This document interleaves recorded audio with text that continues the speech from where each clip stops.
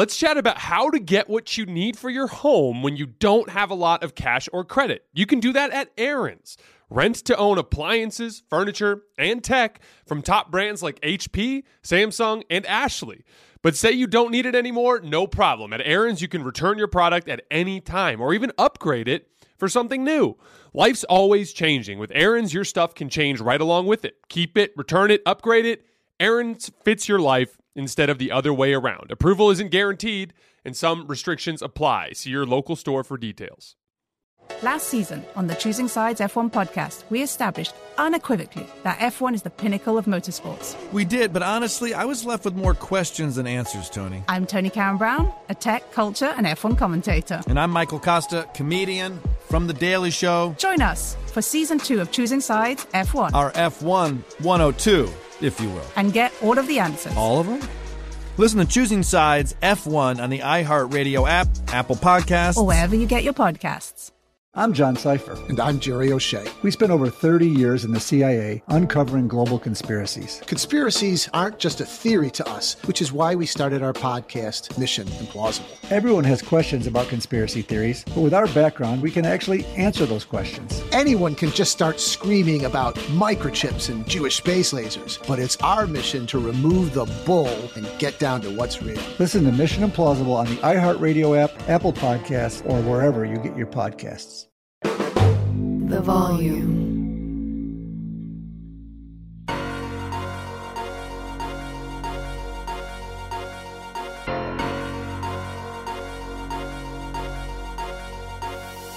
All right, welcome to Hoops Tonight here at The Volume. Happy Wednesday, everybody. Round 2 coverage of the NBA playoffs here at Hoops Tonight is brought to you by Chase Freedom Unlimited.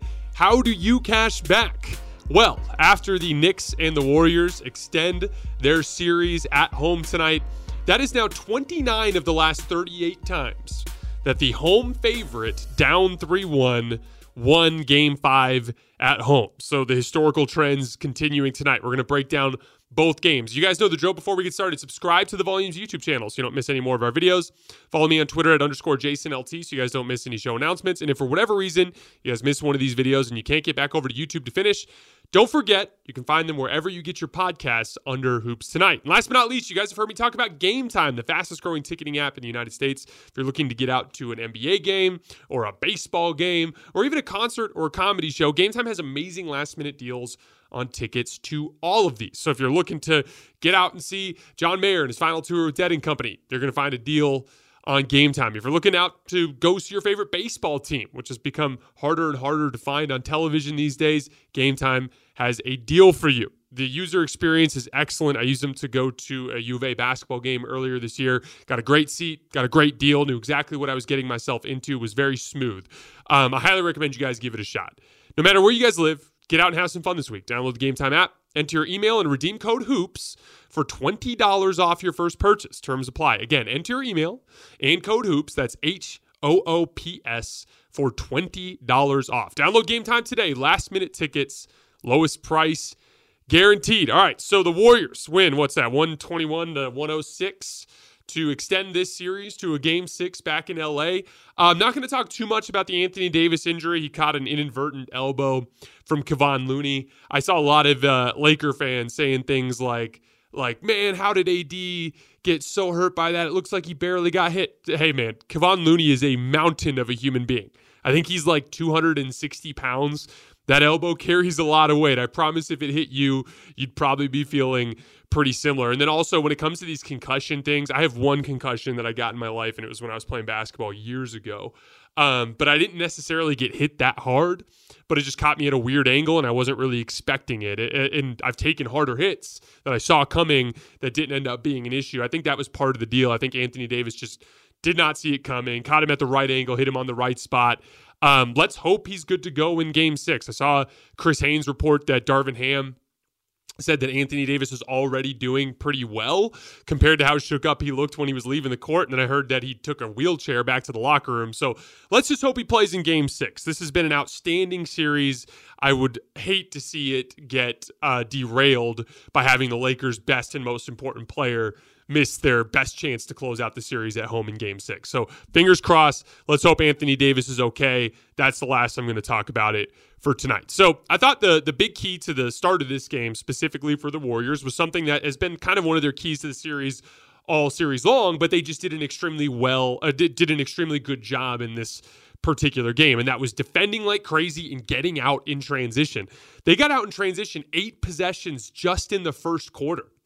They scored 28 points overall in the game getting out in transition. I thought Draymond Green in particular did such a great job on makes and misses, just getting the ball and barreling down the floor. There was a play where Anthony Davis made a hook shot on Draymond Green in a post up. Draymond's like, get the ball, we're going. It's just a deliberate effort to get out in transition as much as possible. Remember, as good as this Laker team is defensively in the half court, they are one of the very worst transition defenses in the league because Anthony Davis tends to jog up the floor. LeBron James tends to jog up the floor.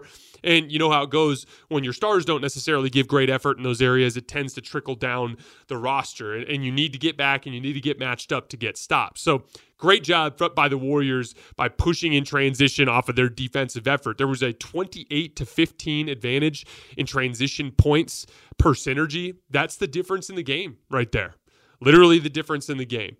The second big thing that I noticed that I thought really helped the Warriors on offense in this game, and we're going to talk about the Lakers later. That was not a good Laker defensive effort. It's just a fact. If you've watched this Laker team, any of you guys who have watched, there's a difference. Even you Warriors fans, I'm sure, noticed a difference in the level of intensity that the Lakers brought defensively from the end of Game 4 and all of Game 3 versus Game 5. But I'm not going to focus on that until the end because there were some tactical things that the Lakers are going to have to deal with as they head into Game 6. So first of all, Steph getting AD on switches.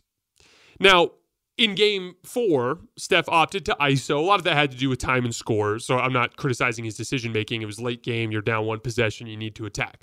But one of the things that I thought Steph did a really nice job in this game is when he got Anthony Davis on a switch, he did not try to set up or did not try to ISO AD. But rather than that, he tried to get one of his other teammates, particularly his athletes, in opportunities around the basket and post-up situations and cuts and things along those lines. Draymond scores 20 points. Andrew Wiggins gets 25. Gary Payton gets 13. So that's 58 points from your athletes, in large part because they didn't have to worry about Anthony Davis at the rim as much because of Steph getting him on switches and all of the times you pushed in transition and attacked before Anthony Davis got back. I thought Steph Curry in particular on offense did a great job attacking in transition. So many of Steph's layups in this game came on plays when Anthony Davis was jogging in transition. So really good offensive process from Steph Curry in this game. He's been the best offensive player in the series by a mile. The winner of the series is going to get to say who the best player was because Anthony Davis has been every bit as good defensively throughout. But man, he has been miles ahead of any player, Laker or Warrior, in this series on the offensive end of the floor. It was another masterclass from him tonight. For the Lakers in Game 6, I wouldn't do as much switching unless I absolutely had to. So, for instance, if Steph drags AD off to the side and Vanderbilt's caught on the screen or Reeves is caught on the screen, and there comes a point where a switch doesn't make any sense, where your traditional coverage doesn't make any sense and you have to switch. They call that a peel-off switch, so it's like a read. So it means we're in this drop coverage, I'm trying to chase over the screen, but I got caught on the screen too hard, and my big is already up there containing the ball, so I better just roll with the roll man here and try to box him out of the lane. That's like a peel-off switch. That's the kind of thing that you might have to do on a possession-by-possession basis. But in terms of schematically switching, so deliberately switching, I would wait to do that until the fourth quarter, just simply because at that point, it's a little bit easier for Anthony Davis to contain on a few possessions. And then you're also, for your backline guys, they don't have to do that all game long battling with athletes. They can maybe just do it for a possession or two here and there. One last note on the Warriors offensively before we get to some of the defensive players that I wanted to shout out. They didn't run as much pick and roll in this game. I think they only ran 24 pick and rolls. Steph by himself ran 28 pick and rolls in the last game, not counting switches too. So I think it was actually more like 32, 33 pick and rolls or something like that. So I talked a little bit about this in the last video, but I don't think it's a coincidence that you get 58 points out of the other guys, or that Poole and Clay are both in double figures after they've struggled a lot. You got a ton of supporting scoring in this game, and I don't think it's a coincidence when you didn't run as much pick and roll, because pick and roll is in a weird way something that stagnates the Warriors. The only guys who really finish in those situations are corner three-point shooters and roll men, and they're typically the lesser two offensive players on the floor, and usually the guys like, Klay Thompson and Andrew Wiggins that just get hung out to dry because they're getting guarded off the ball, right? And Warriors fans have always been clamoring like more Steph high pick and roll, more Steph high pick and roll. And it kind of reminds me of when you hear LeBron fans over the years be like, why doesn't he drive to the basket more? Why doesn't he drive to the basket more? There's a couple of different things. First of all, it stagnates. Like if you just do the same thing every single time, it becomes predictable. It disrupts the rhythm and flow of everybody on the floor except for Steph, the roll man, and the play finisher, right? So that's one of the problems there. And then it's a fatigue element. It's just a lot to ask Steph Curry to run a million pick and rolls in a game and to have to determine the outcome of every single possession. It's a lot to ask LeBron James to drop his shoulder and barrel his way to the basket. Those of you guys who listen to the show that actually play basketball competitively or used to or play a lot pickup, you guys probably know from your own experience that when you do have an athletic drive to the basket, it can be exhausting. Sometimes one hard transition sprint can be enough to make you tired. So like it's not easy to do. And so I think that this game is a little bit more in line with the way Steve Kerr likes to play. And I know that Warriors fans don't love that idea, but the gist of it is the more motion that you have, the more realistic it is for all your players to get in rhythm. That said, when push comes to shove, there's no doubt that Steph high pick and roll is their best offense. And especially down the end of games, especially if game 6 is close down the stretch, you want to see a lot of Steph high pick and roll. But I do understand the purpose of mixing in different actions during the rest of the game. Draymond Green was unbelievable in this game. I want to shout out a couple of defensive players. His effort screamed off of the screen right from the jump. Being super physical at the point of in the post up and the point of attack with Anthony Davis, being physical and help, sliding his feet, taking charges. He was amazing. That Andrew Wiggins applied amazing ball pressure on LeBron James to fatigue him, and you saw his jump shot start to miss as the game progressed. Donte DiVincenzo had a stretch there at the beginning of the fourth quarter when the Lakers were kind of threatening, where he played incredible pressure defense to disrupt the Lakers from getting into their pick and rolls. And Moses Moody Moore at the beginning of the game, I thought, brought a really good defensive effort. One last thing I wanted to say about Draymond before we move on. I saw a bunch of criticism after game 4 about him recording a podcast or him being friendly with LeBron. And this has been, Warriors fans, and I'm not trying to lump you all together because every fan base has crazies. That goes without saying. Trust me, as someone who's like very close to Lakers Twitter and Lakers fans, like there are a lot of crazy Laker fans too. Every fan base, I think, has crazy fans and kind of more respectful fans. And then I think like the Warriors fan base and the Lakers fan base are just so big that it can be so loud sometimes. But I wanted to defend Draymond Green for just a second because I think it's completely ridiculous that he would ever face criticism for his pursuits off the floor with what he has accomplished on the floor for this team. Have you ever pursued a hobby outside of work? Many of you probably are pursuing a hobby right now, currently outside of work, if not have done so in your life before. Have you ever been friendly with somebody that you're also competitive with? Like there are a lot of basketball players that I've run into that I played against on different teams that then were on my teams from transfers or that I run into when I come home and work out in the summertime. There are a lot of college athletes and pro athletes that come home in the summer from their overseas contracts or their the college that they go off and play to, and we work out and compete and play over the summer. We're buddies. We're friends. You can be friends with people that you're also competitive with as long as between the lines you are competing. Have you ever felt like Draymond Green did not compete on the basketball court? The dude has left blood, sweat, and tears on the floor for a decade, leading to 4 championships. Do you understand how disrespectful, how illogical, and how outrageous it is to get mad at him for his off-court pursuits with everything that he's done for this franchise on the court?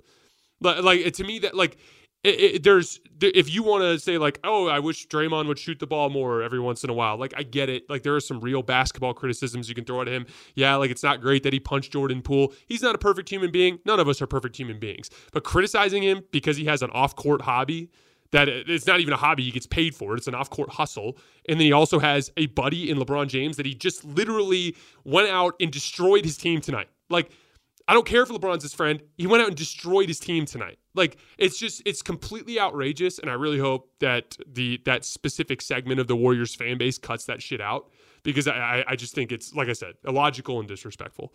What the Warriors must do to win Game 6. Maintain that defensive effort and push in transition off of turnovers and misses. And then secondly, be very deliberate about keeping Anthony Davis away from the rim on defense as much as possible, preferably through Steph Curry switches. Then you can execute your actions on the back end. It's pretty much the same formula for tonight brought into the next game. For the Lakers, all right, I waited this long to get here. Look, every one of us saw this coming. I said before the game that I expected the Lakers to lose by 10 to 15 points. They ended up losing by 15 points. Or 17 points, something along those lines. Here's the thing. It looked close early, right? Like, I think at one point the Lakers were up 45-42 in the second quarter, but it was complete fool's gold because it was really early in the second quarter and they weren't playing any damn defense. The Lakers gave up 70 points in both halves. Particularly LeBron James and Anthony Davis were giving, like, Anthony Davis is so freaking talented that even when he gives 60% effort on defense, he can still be pretty impactful. But LeBron James at this point in his career, when he's literally just standing with his knees, barely bent off the ball, like, there was a sequence in the second half when they were in a good, or first half where they were in a good spot. And on back-to-back possessions, LeBron James just conceded a three to Jordan Poole and then conceded a three to Andrew Wiggins, right? Like, they weren't sprinting back in transition. They weren't rotating. Anthony Davis wasn't the force around the paint that we know he can be. They mailed it in. It's really that simple to me. They did the exact same thing in Game 5 last series against Memphis. They did the exact same thing in Game 5 against the Miami Heat in the 2020 Finals. And then they came out in Game 6 and whooped the Heat's ass and locked them up. Then they came out in Game 6 and whooped the Grizzlies' ass and locked them up. The problem is, and I do believe the Lakers will win Game 6 if Anthony Davis is healthy. I believe that they will bring a hellacious defensive effort, and I believe they will win Game 6. But this is not the Grizzlies. And this is not that Miami Heat team that had an injured Goran Dragic and an injured Bam Adebayo. This is the defending champion with the best player in the world on the team. And I do not like playing with fire. I actually do genuinely believe the Lakers are a slightly better team than the Warriors. I believe they've demonstrated that to this point in the series. By punting a game effectively, you've limited your margin for error. You drop Game 6, Golden State wins the series, most likely. Game 7 at home, the home team almost always wins. Almost always wins. I gave you guys that 29 out of 37 stat for Game 5s for the home favorite down 3-1. That stat, and I'll pull the numbers if we get to that point, but it is like insane how frequently home teams win Game 7. It's just that it's impossible to match the effort and all of the energy in an arena in that sort of setting. The Warriors and what they did to the Kings, that's unusual. That's the exception. And again, they were the better team in that series by a decent margin. So I don't like it. I hate that about this team, but they've been doing it forever, and they've responded in the past. And so I believe the Lakers will come out with the requisite defensive effort in Game 6. I think they need to, like I said, run a little bit more of that high drop and try not to switch Anthony Davis as much through the first 3 quarters of the game. I'm going to rewatch this game at some point in the next 2 days, and we'll do another film breakdown on, Friday morning, kind of like I've been doing, just to preview Game 6 of this series. But yeah, so kind of what I expected. But obviously, the other thing with playing with fire is Anthony Davis. I at the time of me recording this, Darvin Ham says he's fine. But what if he wakes up tomorrow and he's not feeling great from a concussion? And what if he can't play in Game 6? That's why you can't punt games. He got injured on a random rebound in the fourth quarter of this game. So it's really unfortunate. But I do believe the Lakers will win Game 6 at this point. All right, really quickly before we get out of here, I just have a few thoughts on Heat Knicks. So all of the dynamics that I said needed to happen for the Knicks to win this series took place tonight, and they won comfortably. I said Julius Randle and Jalen Brunson needed to play like superstars. They combined for 64 points tonight. Jalen Brunson, just unbelievable shot making. Still hasn't really gotten his three-point shot going, but unbelievable shot making everywhere else on the floor. Played 48 minutes, just a heart of the champion type of effort from Jalen Brunson. They need to knock down their spot-up threes because they're actually a very good spot-up team and have been all season, or at least an average spot-up team all season. Well, they shot 38% from 3 in this game. Big difference, right? They need to dominate the glass because the Heat are small, and the Knicks have been one of the best rebounding teams in the league this year. Well, they out-rebounded the Heat 50-34. They had 14 offensive rebounds. I said that the Knicks guards had to outplay the Heat guards because you've got Jalen Brunson and you've got Josh Hart and RJ Barrett, and obviously Emmanuel Quickley's hurt. But going against guys like Kyle Lowry and Gabe Vincent and guys that are old and undrafted free agents. Like, you have to win that matchup. And tonight, the Knick guards outplayed the Heat guards.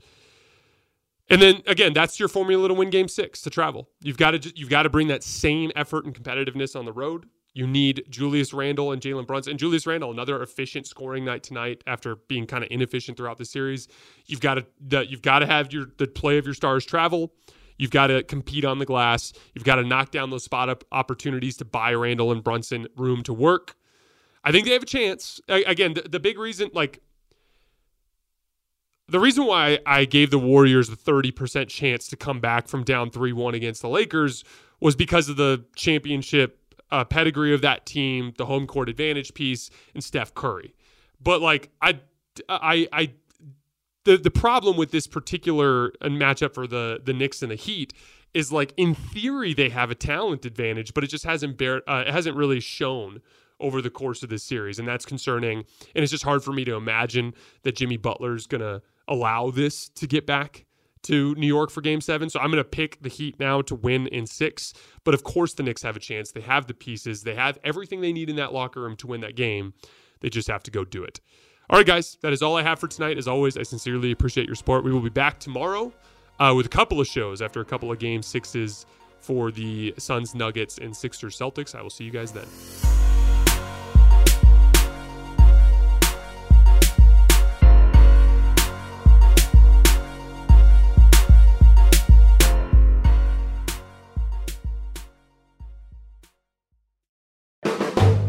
Volume.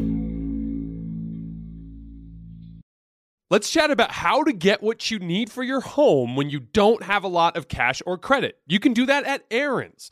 Rent to own appliances, furniture, and tech from top brands like HP, Samsung, and Ashley. But say you don't need it anymore, no problem. At Aaron's, you can return your product at any time or even upgrade it for something new. Life's always changing. With Aaron's, your stuff can change right along with it. Keep it, return it, upgrade it. Aaron's fits your life instead of the other way around. Approval isn't guaranteed, and some restrictions apply. See your local store for details. Infiniti presents a new chapter in luxury, the premiere of the all-new 2025 Infiniti QX80, live March 20th from the Edge at Hudson Yards in New York City, featuring a performance by John Batiste. The all-new 2025 Infiniti QX80 is an SUV designed to help every passenger feel just right. Be the first to see it March 20th at 7 p.m. Eastern, only on iHeartRadio's YouTube channel. Save the date at new-QX80.com. Don't miss it. 2025 QX80 coming this summer. Last season on the Choosing Sides F1 podcast, we established unequivocally that F1 is the pinnacle of motorsports. We did, but honestly, I was left with more questions than answers, Tony. I'm Tony Karen Brown, a tech, culture, and F1 commentator. And I'm Michael Costa, comedian from The Daily Show. Join us for Season 2 of Choosing Sides F1. Our F1 102, if you will. And get all of the answers. All of them? Listen to Choosing Sides F1 on the iHeartRadio app, Apple Podcasts, or wherever you get your podcasts.